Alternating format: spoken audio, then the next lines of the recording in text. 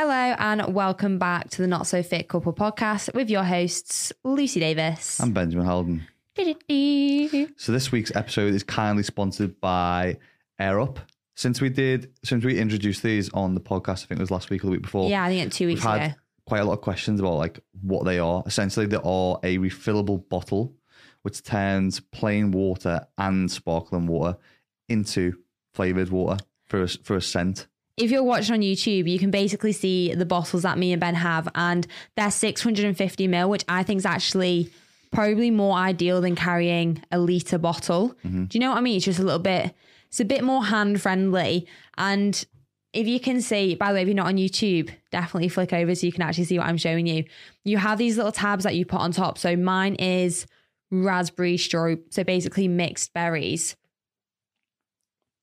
And when you sip it, you smell the tab. So it uses different senses rather than just like taste, if that makes sense. I'm super terrible getting water in because I hate drinking water. Because you do hate it. I don't think it tastes like anything at all. So these ones are actually great because when I take them to the gym, when I'm just like, nah, I don't want to drink water, I'll just have a sip of these. Do you want to try mine? No, I like mine. It's better. Got a little taste. That one's the lychee. Wow, that smells so strong. That one, isn't it? So that's what I mean. So, you know, sometimes when you're ill and you've got a cold and stuff, you can't often taste foods. And that's because your scent plays a massive part. Wow, that one's really nice. Your taste. So that's the same thing with this. The scent effectively alters the taste of the water because there's no additives or anything like that in it to change the flavour. And then also, you basically have a reusable bottle. Yeah. So you're not using shit tons of plastic. Well, each pod needs 25 to 50 times less plastic per litre than the usual bottled beverages do.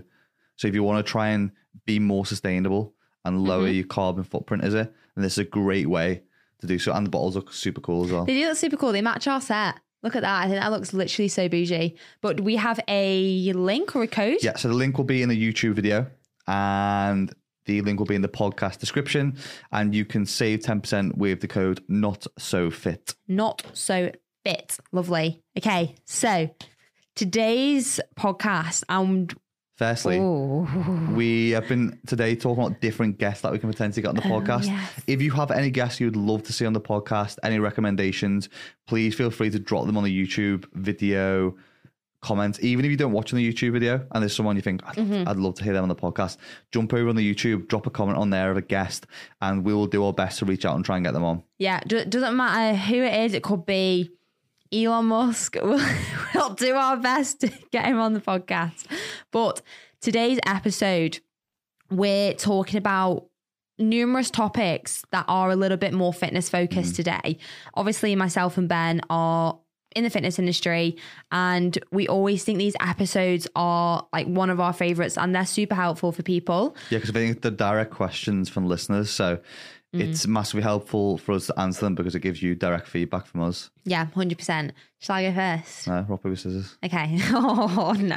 Okay. So, wait, go. 1, 2. No, wait, this is an example. 1, 2, 3, and then... Go. Yeah. Okay. Say go. Okay. 1, 2, 3, go. Yes. It's the most exciting thing when I win. Did you ever do it in primary school where it was like water bomb? No, you can't make shit up. It's not fucking Pokemon. Yeah, but I mean, I still won either way. Okay, so I'll go first with my first question. Go. The first question is, and it's a very just small, simple question. Tips for beginner lifters or a beginner to lifting. So I always like to answer these with analogies. You love an analogy. And the one that I always use is to do with swimming, because most people have taken swimming lessons and can relate. So when you first start taking swimming lessons, you will never go and jump in the deep end first. You'll always go in the paddle end first, dip your toes in, get in the shallow end, learn the basics of how to swim before they then go into the deeper depths of the water to explore. Exactly the same with the gym. You don't need to start doing everything at once. You don't need to be going to the gym 5 days a week. You don't need to be tracking every single little element of lifting. You don't need to be doing these circus acts of wonderful shit that people are posting online. Yeah.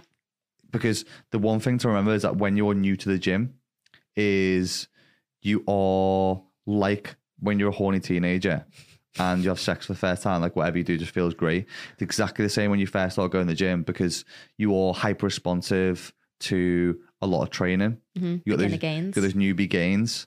So whatever you do essentially in that first couple of weeks, couple of months, you're going to grow from, you're going to develop from, you're going to progress from. So I would say for a lot of time, it's about trial and error. Mm-hmm. However, that isn't the only thing, because obviously one of the big things to avoid wasting time as you develop and go through could be to pick up a program, because starting on a basic program might even help you pull back on the amount of volume that you're going to do. Because I always believe that you should get more bang for your buck and try and do less to get more. Yeah, 100%. You basically, it's like you could read my show notes. I was saying that it's so important not to go balls to the wall straight away. As you said, you don't need to do 5-6 sessions straight away just because you've seen other people online doing it. And one of the most important things is, as Ben said, the basic staple exercises do work.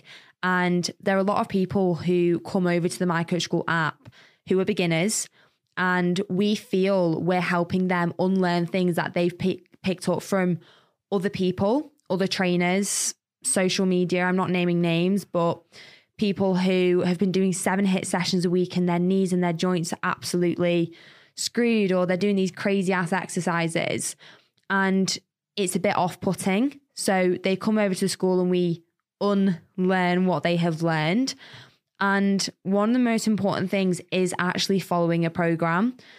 I wish when I started training, like going to the gym, that I had an actual program to follow, because my glute workouts, for example, I spoke about this before on the podcast. I used to go in and feel the need to do like 11 glute exercises. And I was frustrated because I was like, why aren't I seeing any growth? Why aren't I seeing any progression? That just doesn't work. I now do like 4 or 5 glute exercises because I know that works. The basic staple exercises, progressively overloading and learning those things over time. But I didn't have that. I didn't know who to look up to or what to do. So I just used to piece together loads and loads of stuff and do ridiculous amounts of volume. So it's obviously saying to, if you are a beginner, you don't need to be doing 11 exercises, 12 exercises. You could do 4 or 5. They could be all super basic, 4 sets of 8, just going in there, following a program that you can stay accountable to and something that you actually enjoy. I think quite a big one is the whole enjoyment element, that you have to enjoy what you're doing. Like as a beginner, you shouldn't already be forcing yourself to train. You should want to go to the gym or want to run or cycle or Zwift or whatever you're doing. What I've been doing isn't Zwift at the moment. Zwift is Zwift. So that's really been that's really been humbling for me, because I'm very new to cycling and I was doing a beginner program yesterday. I had to stop after 10 minutes because I was fucked. I couldn't keep up with the group that I was cycling with. And that's, again, even with programs, it can be very humbling when you start something and to know where your level of ability is before you even go into it. I think one of the other things that a lot of people do is, as beginners, is we look at people for motivation online, or we look at people of influence who look awesome, and then we go, okay, what are they doing in the gym? I'll just copy because then I'll look like that. Which, what you've got to remember is that person's probably got 10 years training experience. They've been training for a very long time, so their body is used to that load, that volume, that intensity, whereas you're not. So simply copying someone isn't the right thing to do. Also, like, I was thinking when I was in the gym this morning training legs, I train nowhere near as hard or as long as I used to. Nowhere near. 6-hour leg workout. Even just not even that bit, even just with legs, I don't train as hard because I train smarter rather than harder. Yeah. And that's why I was a big fan of slow and steady, not hard and heavy. So slow and steady, not hard and heavy. That's a well good quote. So try and apply that to training, because one of the big mistakes that I made when I was a beginner, and I've told this story before on the podcast, is Saturday for me was a day where it was gym day. Not just gym session, gym day. Honestly, it was a gym day. Proper, I remember you telling me. Bro shit. So I'd go to the old school gym that I used to train at with my mate about 10 o'clock. Would train 10 till 12. Way too long for a session anyway, 2 hours. And then we'd go around the corner to the Asda. Go to the Asda. Get just a whole fucking chicken. What's your favourite chicken from Asda flavour? I like barbecue.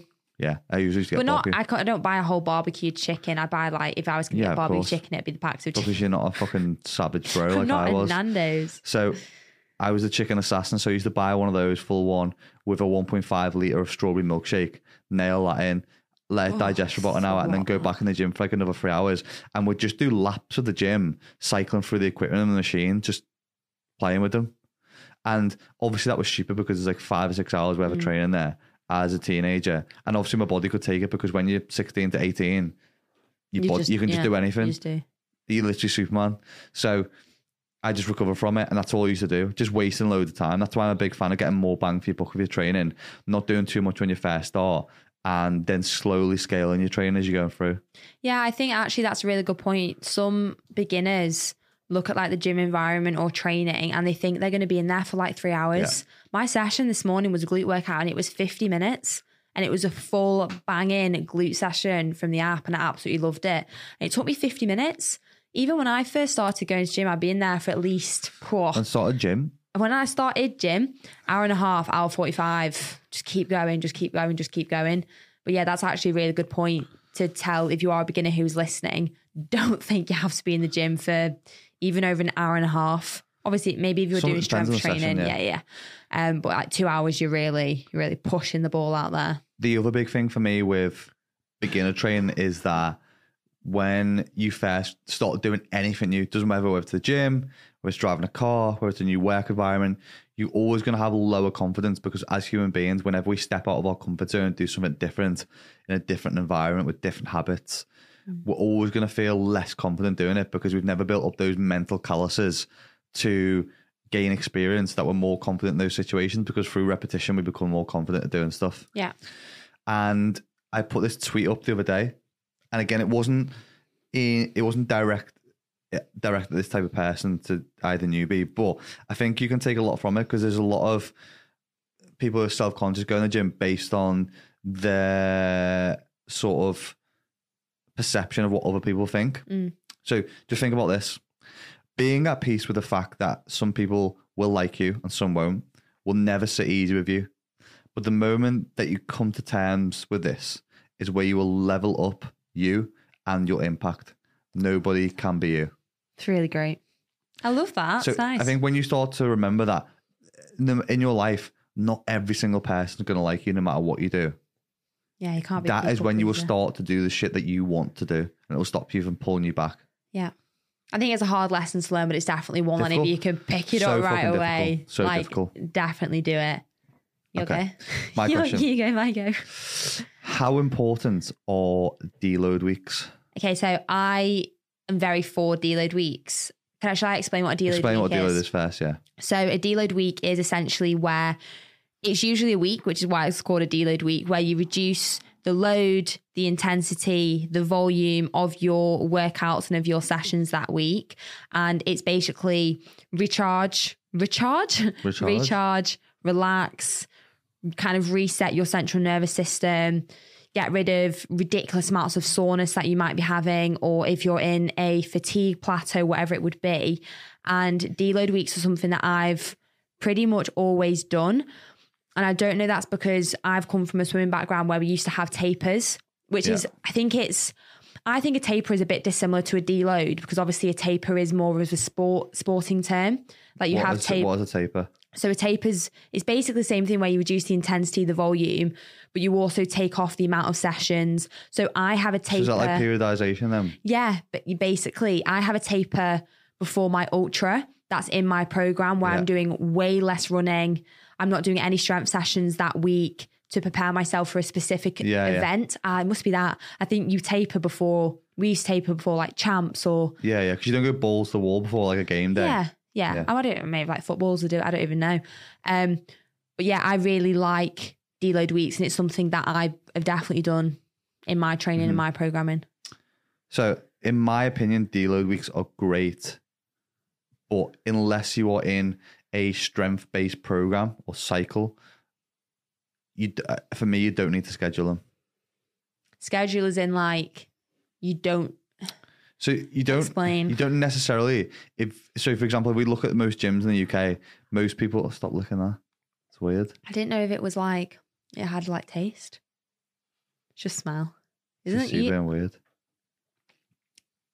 So anyway, when you look at most gyms in the UK, most people aren't doing strength-based programs or performance-based programs in the general gym. Most people are general gym goers who aren't training at the necessary intensity to need to schedule in a deload, because the deloads will usually come in when they go on holidays through the year, when they take trips away, when they take a unplanned week off, when they get ill or sick. So they're kind of like the deloads. The other way to also use a deload, and this is more so how I use them at the moment, because I'm not doing a program which is based on structure of strength and percentages to where I'm really, really building up. Because a lot of the time I'll keep reps in reserve and training to build tissue, and not necessarily for performance, which requires heavy numbers or low numbers where I'm having a lot of impact on the central nervous system and the joints. So I will take my deloads based on how I feel. So when I'm looking at how I feel, I'm looking at where is my strength currently at? Has it fell through the floor? Can I recover? I.e., if you are one of these people who's like, I'm just sore all the time, I'm not recovering and super fatigued, then potentially take a deload. If you're picking up a lot of injuries or niggles, like for example, for me at the moment, I've got a bicep niggle and a hamstring niggle, I'll deload those areas because I can't train them properly at the moment. So it's just about being more in tune and self-aware of your body sometimes for me with deload. However, with deloads for strength programs, so for example, there's 1 or 2 programs on the school that are based on 5-3-1, which is essentially strength-based programs which cycle through different percentages, and the 4th week is a deload, because that essentially is like a taper week where you need to take away some of the training volume because you're about to go in the week after and do a test of your 1RM. Yeah. And you, even if you don't feel like, oh, energy wise feel great, because I've had it with clients sometimes where they've been like, I don't need a deload. You fucking do, mate. Yeah, you absolutely fucked. You need a deload because it's going to help your joint, your central nervous system be ready for that following week. Yeah. You're not going to lose anything just because you're working at 50% of the volume or intensity. You're not going to lose anything. You're going to keep the engine ticking along, and we're still going to be practicing technique and form. But you need that deload scheduled in at that point. What I'm saying is the majority of people don't require deload weeks because they don't put in enough intensity to need them. However, there's going to be some people who, the type of people, and if you're listening, if you're this type of person who is like trains every single day, will never take a day off because they're almost obsessed with training. That type of person may also need a deload, or it might be quite mentally difficult to take one. Yeah. That's where, for that type of person, telling someone to take a week off is fucking not happening. So having a deload week may be more advantageous to that type of person because psychologically and mentally and habitually they'll still stay in routine. Yeah, no, definitely. And I forgot to mention before, and this is kind of relevant to the question you asked me and the question that I had for beginners in terms of, so the program that Ben was talking about there is the strength program on the My Coach School app. And it's one of the programs that I had wrote, I think we've had that about a year now or just less. And week 4 and week 8 are scheduled deload weeks because week 5 and 10 is testing your 1 rep max. And if you do want to try the My Coach School app, so if you're a beginner, absolutely fantastic. And I will big the app up because it is amazing. It truly is. We're one of the only fitness apps where we have taken the time to record the exercises, not in a studio. Like we've not put a leg press in a studio and just doing an exercise. We talk through every single exercise. So for a beginner, you can imagine how advantageous that is to actually be able to hear us being like, hip hinge. Yeah. Hip hinge is this. Imagine there's a door behind you or whatever it is. So if you want a 7-day free trial on the My Coach School app, just use the code NotSoFit20 and then you can just try it out. If you don't like it, won't be offended. Link is in the description of the YouTube video and the podcast. Yeah. With that as well, as I think once you try some of the programs, you'll realize you don't actually have to do a ton of exercises, or you don't have to be in the gym for ages when you go through some of mine and Lucy's programs. And even I had a question the other day in the Facebook group, which was, why have I only got 2 sets of this exercise? And that's because you don't need to be doing 4 sets of every single exercise all the time, especially with some of my programs, which are geared up for you to go full out on 2 sets. Because if you go balls to the wall on 2 sets, you don't need to do 4. Yeah. Because you're going to be goosed. You shouldn't be able to do 4. You're going to be Donald Ducked from it. So that is why some of my programs only have 2 sets of each exercise. Okay. Again, back to me when taking deloads. I've just been saying to Cal this morning in the gym, like I've got like little injuries at the moment, niggles, biceps sore, hamstring sore. I haven't taken a week off for a while. However, we go on holiday in 3 weeks. Less than 3 weeks. For 16 days. 20 days. When we go away, I'm training-wise pretty much going to be taking a deload because I'm almost going to be doing one-on, one-off. Sessions in the gym will probably be about 30 minutes before just getting a quick session in the morning, or hopefully I'll be back with my running by that point in my hamstring better, and I'll be doing 10k or less. So for me, it's a kind of forced deload, but in a very nice environment. Yeah, lots of food. Vitamin D, Disney, Universal, Harry Potter. It's very exciting. Okay, my next question. How can I lose weight if my deficit isn't working? Well, you're not on a deficit. Yeah. It's kind of a harsh reality, that, isn't it? Yeah. Like the way that question is worded, how can I lose weight if my deficit isn't working? You can't be in a deficit if you're not losing weight, you're not in a deficit. It's the ins and outs of it. Mm-hmm. There may be reasons of why you're slipping out of that deficit. Maybe if you are having a lot of condiments, they could be sliding into your diet to bring you up to maintenance. A big one is always people's weekends. Yeah. So for a lot of clients, will put in days of intuitive eating on a Saturday, but I very clearly explain they're not a day of binging or just eating all out wherever you want, because it's very then easy to take you out of that deficit that you created through the week by just going and tanking your arse on a weekend. So especially the type of person on Saturday and Sundays don't give a fuck and you're like, oh, I can get away with it because I've done it for 5 days. It's not the case. You can eat a bit more on the weekend if you're more restrictive through the week and create that flexibility for yourself on the weekend. But a lot of people overdo the weekends to the point which takes them out of the deficit for the week, and essentially you just sabotaged the 5 days of hard work you put in through the week.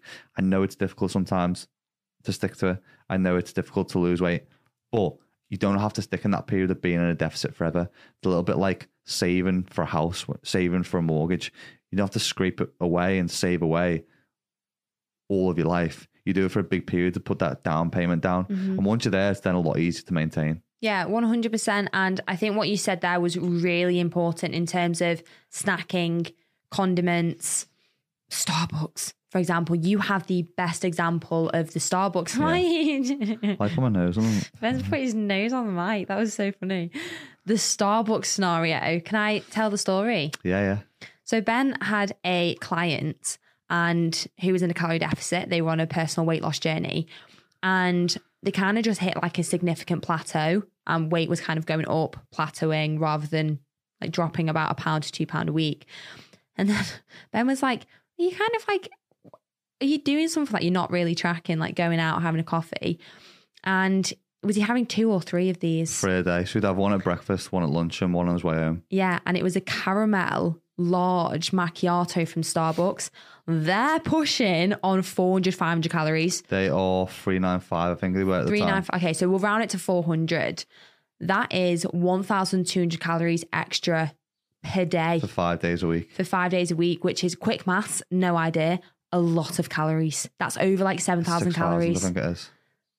And okay, so this example, how can I lose weight if my deficit isn't working? Are you having a large latte? I mean, even a large latte with full fat milk from Starbucks is like 200, 300 calories, which is that we actually spoke about this in the calories on menus thing like the other week. That for you personally might be beneficial to know. And maybe you'll go for a large black coffee with a drop of milk, and that's about 50 calories, because it's one of those things that you don't even think about tracking. You don't even think easy about. to do. It's so easy to do, by the way, because look at fucking Pancake Gate for us. Oh, my situation? No, me. Oh, that was a really... So We've both done that with pancakes. That was only 6 weeks ago. And me and Lucy would like to consider ourselves experienced fitness experts. And me and Lucy, we weren't necessarily dieting at the time, but we just kind of like sticking in maintenance. Yeah. And we were making pancakes each night. After Pancake Day, we got a bit obsessed. Yeah, we got obsessed with pancakes after Pancake Day, and we just went balls, didn't we, on the pancakes? Like, oh, we'll have them every night. Me and Lucy tend to do this. We find the food, like we milk the shit out of it and hate it. So we had pancakes every night, and we were sort of roughly guesstimating what they were at. Little did I know the amount of calories in white flour. Yeah. White flour is... We were putting in... Okay, I'm going to work it. We were putting in about 200 grams, weren't we? Yeah. So 200 grams of white flour. No, it was 300 grams I put in. Yeah, because we were kind of just gashing the ratios, but we did measure the flour. 300 grams of white flour is 1,092 calories. And then we were having 3 eggs, oat milk, and then toppings. Yeah. Ben was like, because I think I questioned you. I was like, I wonder how many calories. I mean, we weren't counting at times. Like, I wonder how many calories are in these. And you're like, there's like 200 White calories flour in is one flour. of those things that will just bend you over and stick you dry. Like, it doesn't care. It just doesn't care. But You've it's got to easy to pack go it in. out. Yeah, it's easy to get in. That's what I mean by with a caloric deficit. You can think you're sticking to it, but there can be, even if you are being great and you're tracking, there can be things that you didn't even know were slipping into your diet, or they were that high calories. Again, going back to that calories on menus debate, some people just wouldn't realize how much is in stuff, and they're trying all week, and they've got that one thing which is just fucking them over every single week.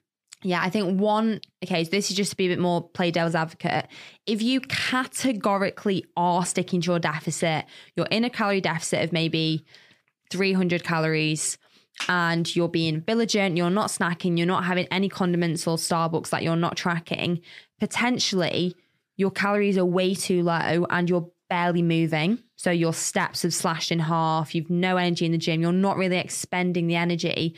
And then also you might need a diet break, like a planned diet break to basically take you out of a calorie deficit. And it's usually to break up longer periods of dieting. And it only needs to last like a week or 2 weeks. But that could be something that I would suggest. I think the only thing you probably suggest. You can't be in a deficit too long either, to the point where you won't lose weight. If you continue to be in a deficit for your whole life, you eventually die or wither away. Your metabolic you carry on losing weight. Will just pop. But yeah. Done. So my next question is, and this one always comes up, by the way, and there's a couple new ones that I want to sort of touch on as well, so we don't have to go into every single one of them. Biggest fitness myth that are still around. Oh, okay. I actually did a post on this the other day, and I really enjoyed doing my post.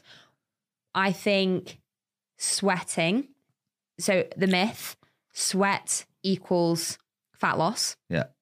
Or sweat equals weight loss. Where sweating is a normal bodily function that should be happening. You shouldn't try and not sweat. You know when people get those things which like stop sweat, like those pads and stuff? Never seen them. What are they? Like stickers. What? They can put on your armpits and it stops your sweat glands. Like fucking plasters? Yeah, it stops you from sweating. I'm sure that comes off though when you sweat. No, it doesn't. It's a sweat thing, whatever. People. No, wait there. What do you mean, a sweat thing? That's what it is.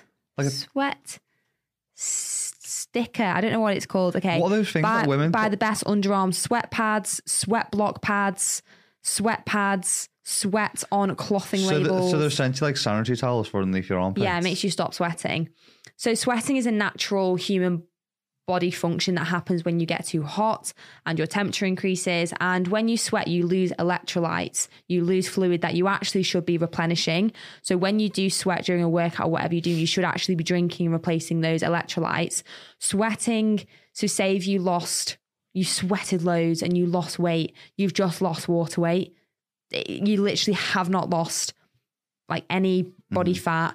I think that's a really big myth because people started promoting these like sauna things, these hot towel. Lie down in your front room, man. Yeah, like, and then you can lose this amount of weight by sitting in a hot sauna. So I couldn't think of anything worse than just bathing in my own sweat and then just have to drink it all back anyway. Well, that's why fighters do it. Fighters will do the hot therapy, hot and cold water therapy to lose the water. So they'll step on the scales to hit the weight class, and then as soon as they've got off the scales, they're putting the water and stuff back in to get the weight back up again. Yeah. I think maybe just one other one as well is cutting out carbohydrates equals instant weight loss. Yeah. I mean, cutting out carbs, yeah, you will see some sort of short-term weight loss. Because your glycogen stores are depleted. Your glycogen stores depleted. You're going to feel like a floppy Asda bag. You're going to have no energy because you've basically taken away your main energy source and you're not going to be feeling that good. So if essentially you've cut out a whole food group, which you've probably put yourself into a deficit anyway, it's not because you specifically cut out carbs. You could have cut out protein or fats and you still would have probably lost weight because you've put yourself into a deficit by removing a whole food group anyway. So I do think that's a myth, and I don't believe that ketogenic diet is very good. I think it's fucking shit. Well, this is something that I've been looking at a little bit recently this morning, the ketogenic diet. What to do it? We've got a situation. More so to do with my IBS. I feel like you can't have like avocado and like smoky bacon and... Well, I had smoky bacon with eggs this morning for breakfast, so fuck you. Can you? You can't have avocado though, can you? Which is like which is a keto fuel. But the reason why is because carbohydrates are mainly the things that ferment the gut. Gluten. So I'm not doing a keto diet, but like I had a keto breakfast, if you want to say that this morning. It's not really a keto breakfast. I had bacon and eggs, which is fucking great, by the way. Yeah, but yum. I'm just exploring with stuff at the moment from IBS because it's just causing me absolute mayhem. Yeah. Okay. Well, they were my two. I think those are the two. Yeah. That I don't agree. I instantly- don't agree with the reason why people do ketogenic diet is because they are going to lose weight off it, because you could lose weight off any diet. There's hundreds of diets out there that will help you lose weight, which are a lot more sustainable and easy to stick to. But from like a health perspective, for example, we had Zach Bitter on. He actually started doing it because he had gut issues. So exactly the same. I think some people turn to it because it might help their digestion and issues that they have with their gut. Okay, one from me, following on from yours, was I think you don't have to be sore or sweaty for a good workout. A lot of people base workouts on being sore. I did a post on this yesterday on Instagram, which was looking at trainers who just drive people into the ground because they feel if they make a client sore the next day, then their client has got value for money. Yeah, they think they're satisfied. It's not what being a good PT is. You don't need to show up like Sergeant Shithead going into combat and drive people into the ground to get people's money's worth. If you explain to people the why of why they're exercising a certain way and how we're going to build up and scale through a program, people are going to get a lot more value from that. So you don't need to be sore to have had a good workout. And I think that's the one that constantly comes up is that, oh, I'm not sore today, so then I didn't have a good session. Or I can't sit down to have a shit this morning, so I must have tanked my leg session yesterday. You don't have to be like that. Sorry, just on that one as well. With the 3 mechanics for developing muscle hypertrophy, you've got mechanical tension, muscular damage, and metabolic stress. Muscular damage is probably the least important because when you think about it logically, if you are that sore, as in like you're so significantly sore because you're pushing to achieve soreness that you can't properly train and you can't properly progress, you're not going to achieve the same level of muscular hypertrophy, which is increasing muscle size. You're just not. So when people strive for it, it's like, it happens. Again, though, we all fall for it. For example, the first time that I'm just thinking now because we're going to America in 3 weeks, the first time I went to America, I did the Tom Platz 2-hour leg workout before I went because I was like, I'm not going to be training legs properly for a while. No joke. This is no joke. The intensity of the DOMs from the day after until day 7 when I was on the holiday did not ease up. I thought I was going to have to get a wheelchair or a buggy because I couldn't fucking walk just because I did like 16 sets of squats, 14 sets of leg extensions, and 14 sets of hamstring curls, then 10 sets of lunges. I was there for 2 hours. I was, no joke, when I was walking home, I didn't know whether I'd left planet Earth because my head just wasn't there. But that's the thing though. I mean, even now, we still occasionally will be sore. We will have DOMs, but it's not something that I'm like, really want to be sore. Yeah. I really don't want to be sore at the moment because I'm thinking, fucking hell, he's going to run a 40k. Yeah, I'm the same because I'm doing a lot of bike at the moment, doing a lot of running. My intention when I'm in the gym is I'll usually at the moment, try not to be sore the next day. So I'm not going to that level of failure where I'm literally crippled into the ground. I'm saving a rep maybe. Yeah. That's a really good myth. The other big one, and Cal sent me this today, was there's a lot of myths that go on about around metabolism. Boost your metabolism with this bullshit. Boost your metabolism with this. Raise your metabolism doing this. And it's not so much a myth, but I suppose it is kind of a myth now. There's this new study that's just came out in the Journal of Science, literally just, I think it was this week. And it's found that a lot of people, as they age, you get that sort of terminology of, oh, those genes that used to fit me, I can't get them anymore. Like I'm not the age I used to be, because it was always for that as you age, your metabolism drops down. So your output of energy and calories is way less. So it's easier for you to put on weight as you age. And that's always been the science. However, this new study has been looking at people's metabolisms and how they slow down. So what they found was that as you get older, metabolism doesn't slow down. Let me explain. Is there a limit? It does slow down, so let me explain that properly. So they actually found your metabolism does not slow as quick as we think. So from birth to 1 year old, you are like a metabolic machine. You could do the 10k calorie challenge and be like, oh, what the fuck was that? Yeah. You're like the baby out of Incredibles. Yeah, falls like your arse, then put a pound on because you're just a metabolic machine. And then it slows down after that about 3% a year. Okay. Until the age of around your teenage years or just before you're 20. So 3% every year. But then between the ages of 20 to 60, it stays the same. And they were the years that people were looking at as in, well, this is the reason for, or this is a big part of the obesity epidemic, is because people's metabolic rate between those ages does slow down. This is why we get that mid-age weight. It was even shown that it stays the same through like things of like menopause and certain areas like that, whereas it was always thought that people's metabolic rate would slow down a lot during menopause, and it's been found that it stays the same. That's really interesting. But then post 60 years old, it does start slowing down again.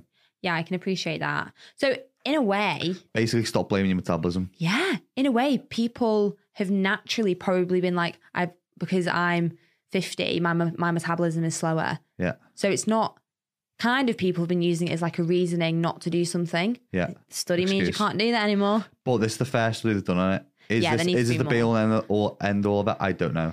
This is one of the recent studies that's come out from the Journal of Science as well, so it's quite credible. It's fantastic. It's fantastic. I love that question. That was a really good question. I enjoyed that one. Shall I do my final question? Fire your finale. Okay.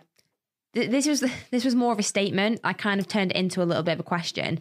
Every time I feel like I'm good at what I do, something happens to make me think otherwise. How can I believe in myself more? I love that question. Yeah, I think it's really nice. It's about self. Just repeat that again, sorry. Every time I feel like I'm good at what I do, something happens to make me think otherwise. How can I believe in myself more? I would firstly try and address that thing that's making you create self-doubt. What is the thing that's making you feel like you're not good enough? Is it something that you're comparing yourself to? Is it a failure? Is it that you didn't have a good week as you did last week? All those kind of things of one comparison, we all know that that's the thief of joy, and that can be a massive deteriorating factor. If it's because you've had a bad week, we all have bad weeks. You can't operate with your foot down on the pedal every single week. There's going to be weeks like we speak about deload. You have to pull back a little bit. You're not always going to be 100%. Yeah. So, sorry, there was the end of it. How to get more self-belief? Just, yeah, in terms of how can I believe in myself more? So having more self-belief behind.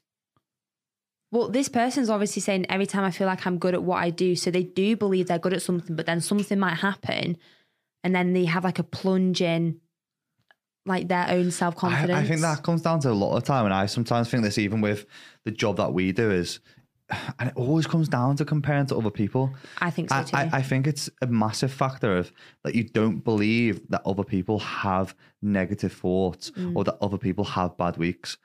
I have bad weeks sometimes where I just self-doubt myself sometimes. I'm like, I'm shit at what I do. I think realizing that, I think the big thing have relatability. Us answering this question will probably help that person, because me and Lucy both have weeks where we don't feel the best. We don't always feel great, superhuman, like we're helping the world. We have weeks where we're like, what are we doing? Why are we doing this? Like, are we even helping? Like, am I a fraud? Those kind of things creep into your head. Being self-aware of those and where those are coming from is massively helpful in your bid to be more self-confident, because as soon as you can address those and realize that's not me saying that, because our mind and our brain are two different things. I think it was a guy called Mo who was on Stephen's podcast the other week, and it's often like we'll get those thoughts that come into our head of, you're shit at this, you're terrible at this. Yeah. They're not you thinking that, because if we had control over our conscience all the time, we wouldn't tell us things like that, would we?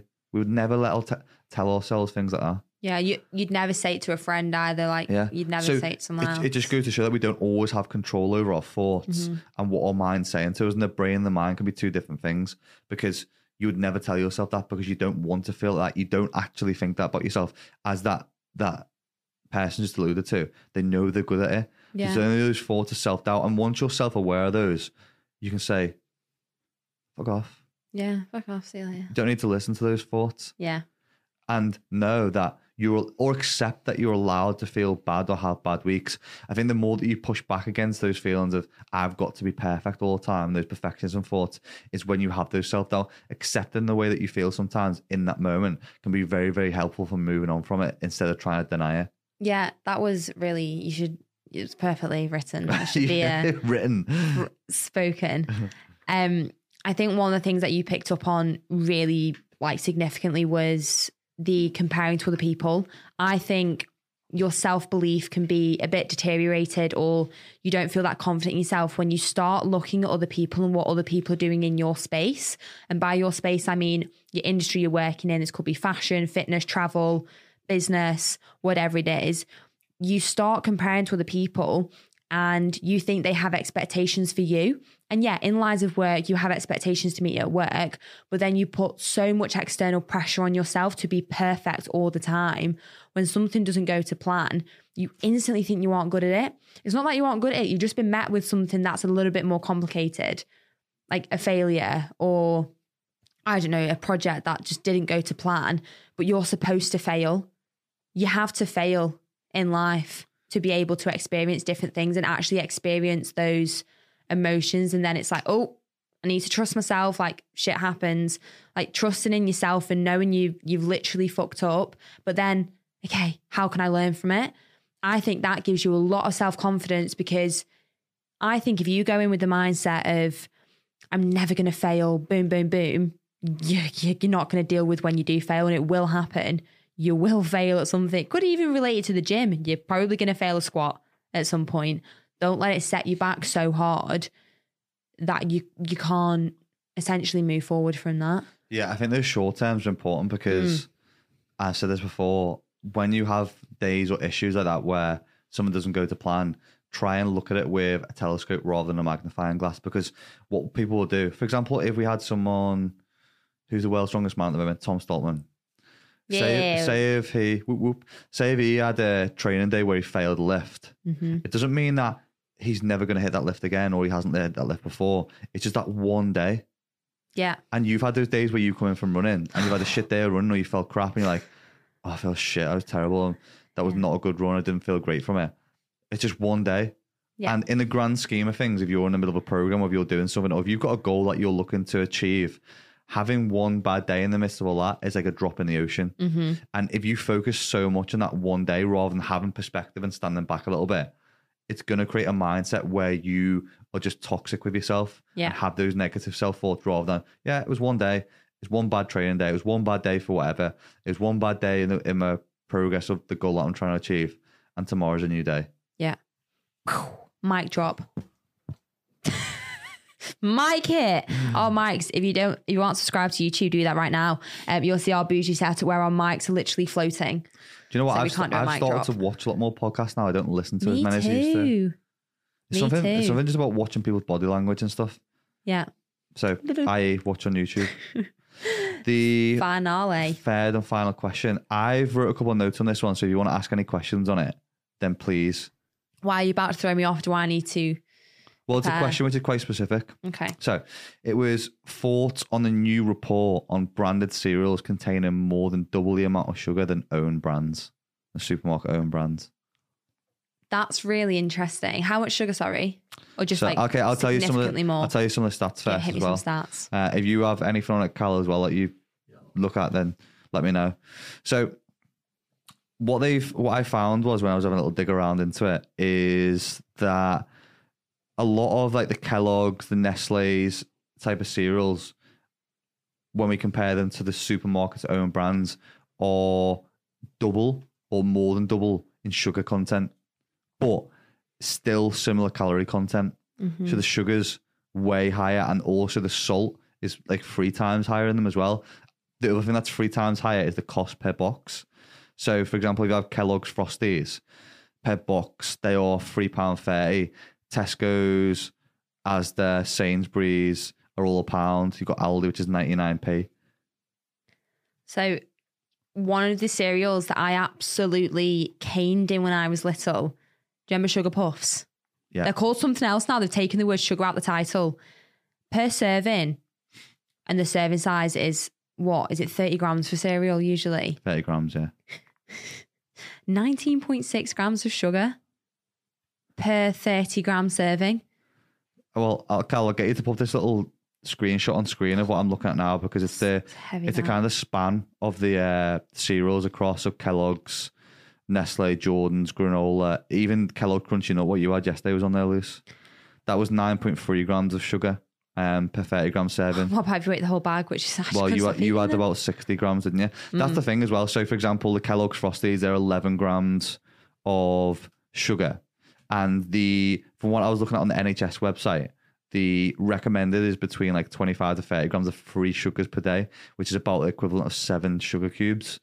So if no one's having 30 grams, are they, on a sitting? Everyone's having about 50 to 60, because unless you're a fucking mouse or a 10-year-old child, you're not having 30 grams. So you're probably 20 grams of sugar in a bowl of cereal in the morning. I think one of the things as well, children aged 4 to 6 should have no more than 19 grams of free sugars a day, which is like 5 sugar cubes. You have your tiny 30-gram bowl serving of sugar puffs, and you've hit it. 19 grams, you've already hit it, which I think, going back to when we were speaking about that 40% of children leave primary school obese, your cereal in the morning could actually be having quite a significant effect, because you don't have 30-gram servings. 30 grams is like tiny, isn't it? What did you say that stat was? What, kids? Which, the obesity one? Yeah. 40% of children leave primary school obese or overweight. Well, did you know 1 in 7 are obese by the time they start reception? Yeah, that's compared to 1 in 10 before COVID struck. So it's gone down since COVID? It's worse. Oh, it's worse. Yeah. Oh, okay. Sorry. Yeah, 1 in 7. Yeah. But, sorry, I can't remember your question. Well, it's about the cereal, wasn't it? But a couple of things that has happened. Obviously, they've brought that calorie on foods, which doesn't really change much for this, because the calorie has always been foods. Mm-hmm. But they've had that traffic light system, which is like red, green, yellow, which talks about sugar content and calories and stuff. Because the thing is, when people are looking at things and calories are king for when it comes to weight loss. But the other thing we've got to think about is like diabetes and stuff like that for kids. And we all know that sugar is hyperpalatable food. So kids are going to crave sugar and stuff more and want more of it. I think the Prime Minister also announced in 2020 that they were going to do more cracking down on child obesity because of how many were overweight, essentially.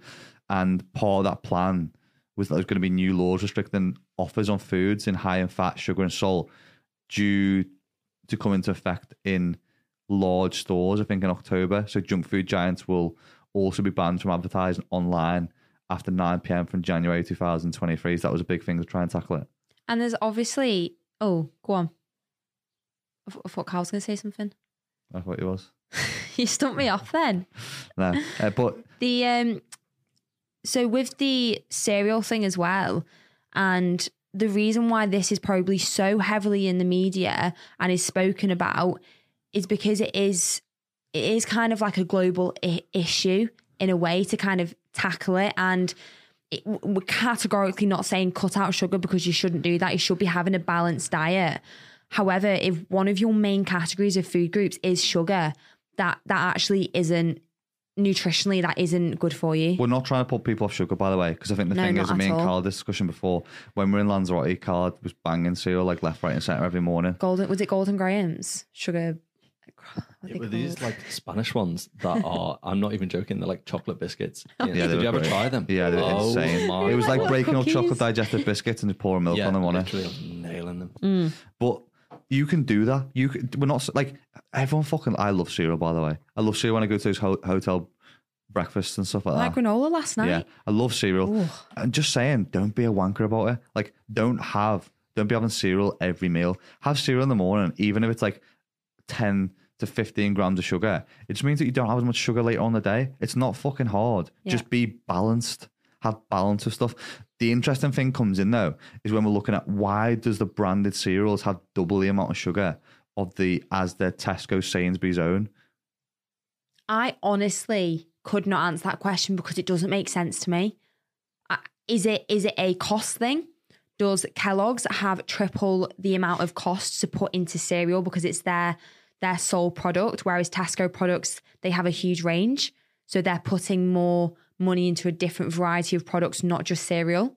That's like the only thing I could think where they have such a wide variety of products. Like Tesco have their own rice, Kellogg's don't have their own rice. That's the only thing I could think of. There's been a lot of backlash to branded cereal, because they're just saying like how massively unnecessary it is and how grossly irresponsible it is for them to do that. And like, what's the like all manufacturers have the same ingredients available, so why do they put so much sugar in. It's interesting because Carl was saying the other day when he used to work in a restaurant, one of the ways that they were like, oh, how can we make the food better? They just pour a shit ton more cream in it to taste better. We're obviously doing the same thing with that, just to make it more satiating, which is crazy. But the other thing which is mad is because when I was a kid, my dad had never let me have Cocoa Pops. One of the Kellogg cereals which had the least amount of sugars was Cocoa Pops, 5.1 grams per serving. Really? Yeah. Do you want to know what I had? And this was my go-to. Was it Ready Breck? I nearly bought that this morning, by the way. Ready Breck has... You can tell I've come from like a sport family. Has 0.5 grams of sugar. Well, yeah. Cheerios is really good as well. Ready Breck is the one. You can add like chocolate powder and make it like chocolate Ready Breck. Weetabix. Those other big things that look like a sack of hay. What are the ones that look like a big round of hay? Shredded wheat. Shredded wheat is phenomenal. Shredded wheat. Shreddies. Great. Oh, wow. I'm really going on cereal frenzy now. There's this thing as well. There's a lot of talk, isn't there, about... And this is another myth, like how sugar is like a drug. It's so addictive. It's like a drug. It's fucking not. I mean, there's been some research to show that sugars can be super stimulating to certain pathways in the brain that are associated to similar feelings of pleasure and reward, but they're not the same as like substance abuse, and doesn't make them as addictive as drugs either. I think that's quite an unhealthy comparison to also compare. Yeah, it's not the same. Compare those two. So let's just snap that. Yeah. Like, and there's a lot of people who really bash sugar as well. Like, I cut out sugar, I lost fucking 20 pounds. You didn't cut out calories. You cut out a big portion of calories. If you cut out dairy, if you cut out carbohydrates, if you cut out like any big major food source of your day, especially if you're a gluttonous person who just feeds off fucking, I don't know, what's a really popular sweet, Skittles and sour gummies or whatever, and you cut that out, it's a big chunk of calories out your day which is gone. So... Just to make a side note, I've actually just looked at, because I'm actually using MyFitnessPal at the moment to make sure I eat enough calories. Yeah. Because I am struggling eating ridiculous amounts for my training. So I'm making sure that I hit a lot. My sugar is actually like triple the amount it should be, but I have a lot of fruit. Free sugars is different. Sugar is different, yeah. Fruit from sugar. Sugar from fruit, sorry, is called fructose. Yeah. But I have 60 grams of sugar, but that's including like 2 bananas and 2 apples and strawberries. Yeah, so you got to be careful when we're talking about the different types of sugars. Yeah, so just to make note there, like that's not me having... Yeah, because there's people who talk about apples and eating fruit is bad for you. It just pisses me off, wind me up. Yeah, it's literally just fructose. I'm not saying like I eat teaspoons of white sugar to hit that. But that is actually important to know, because people would look at it and be like, oh my God, I have so much. But if you're having an apple, how much actually? That's a super interesting one. Apple fructose number. Well, sugar is one of those food groups that you actually don't need. 7.6. What is? Apple. Unpeeled apple. Fructose is 7.6 grams. Yeah. There you go. Don't be scared of sugars, by the way. Not at all. Just eat them. I don't actually 100%. I don't measure sugar. No, I don't. The more thing that was interesting to me is why the branded cereals would over double the amount of the, as in Tesco's own stuff. Obviously, they're being a bit more responsible in that. You can have a shitload. No, you can't have a shitload more because the calories are similar. But like, again, eat your cereal in the morning. Enjoy it. Don't be scared about boffins putting you off from having sugar. Just be balanced with whatever you're having later on in the day. Yeah, 100%. That was a really great question, actually. Yeah. I've never even thought about, maybe they just put, like with certain like companies, they put like dye or like more additives in it to make it look more colourful. But then again, cereal's like brown. Well, like they're not making it look like colourful. I was just thinking, like, how are they doing it? Like, how are they doing it? Oh, God knows. Because you were so right, it all comes from the same factories, pretty much. Yeah. Rice Krispie comes from one to the other. I cannot answer it, and I'm very curious. Yeah, it's obviously all Kellogg's and Nestle's as well. But Nestle said that a spokesperson said they removed 59 million teaspoons of sugar and 3 million teaspoons of salt from products over the last decade. I mean, is that really? It sounds like a lot, but then when you say over 10 years, is that really a lot? How much was it? 59 million teaspoons of sugar over 10 years. Yeah. They've really tried to lengthen that out, haven't they? By also saying a decade instead of 10 years. But both multigrain Cheerios and Cookie Crisps are classified as non-high fat sugar and salt. and have the amber label on the packaging according to UK government nutrition profile model. I do actually think, that label system, that's actually probably quite beneficial for people, because not a lot of people, and they shouldn't feel the need to go on the back of a packet and always look at the calories. Yeah. If you are trying to eat more intuitively, just enjoy food like as it is, but then also be quite mindful, to be able to just see a colour. Yeah.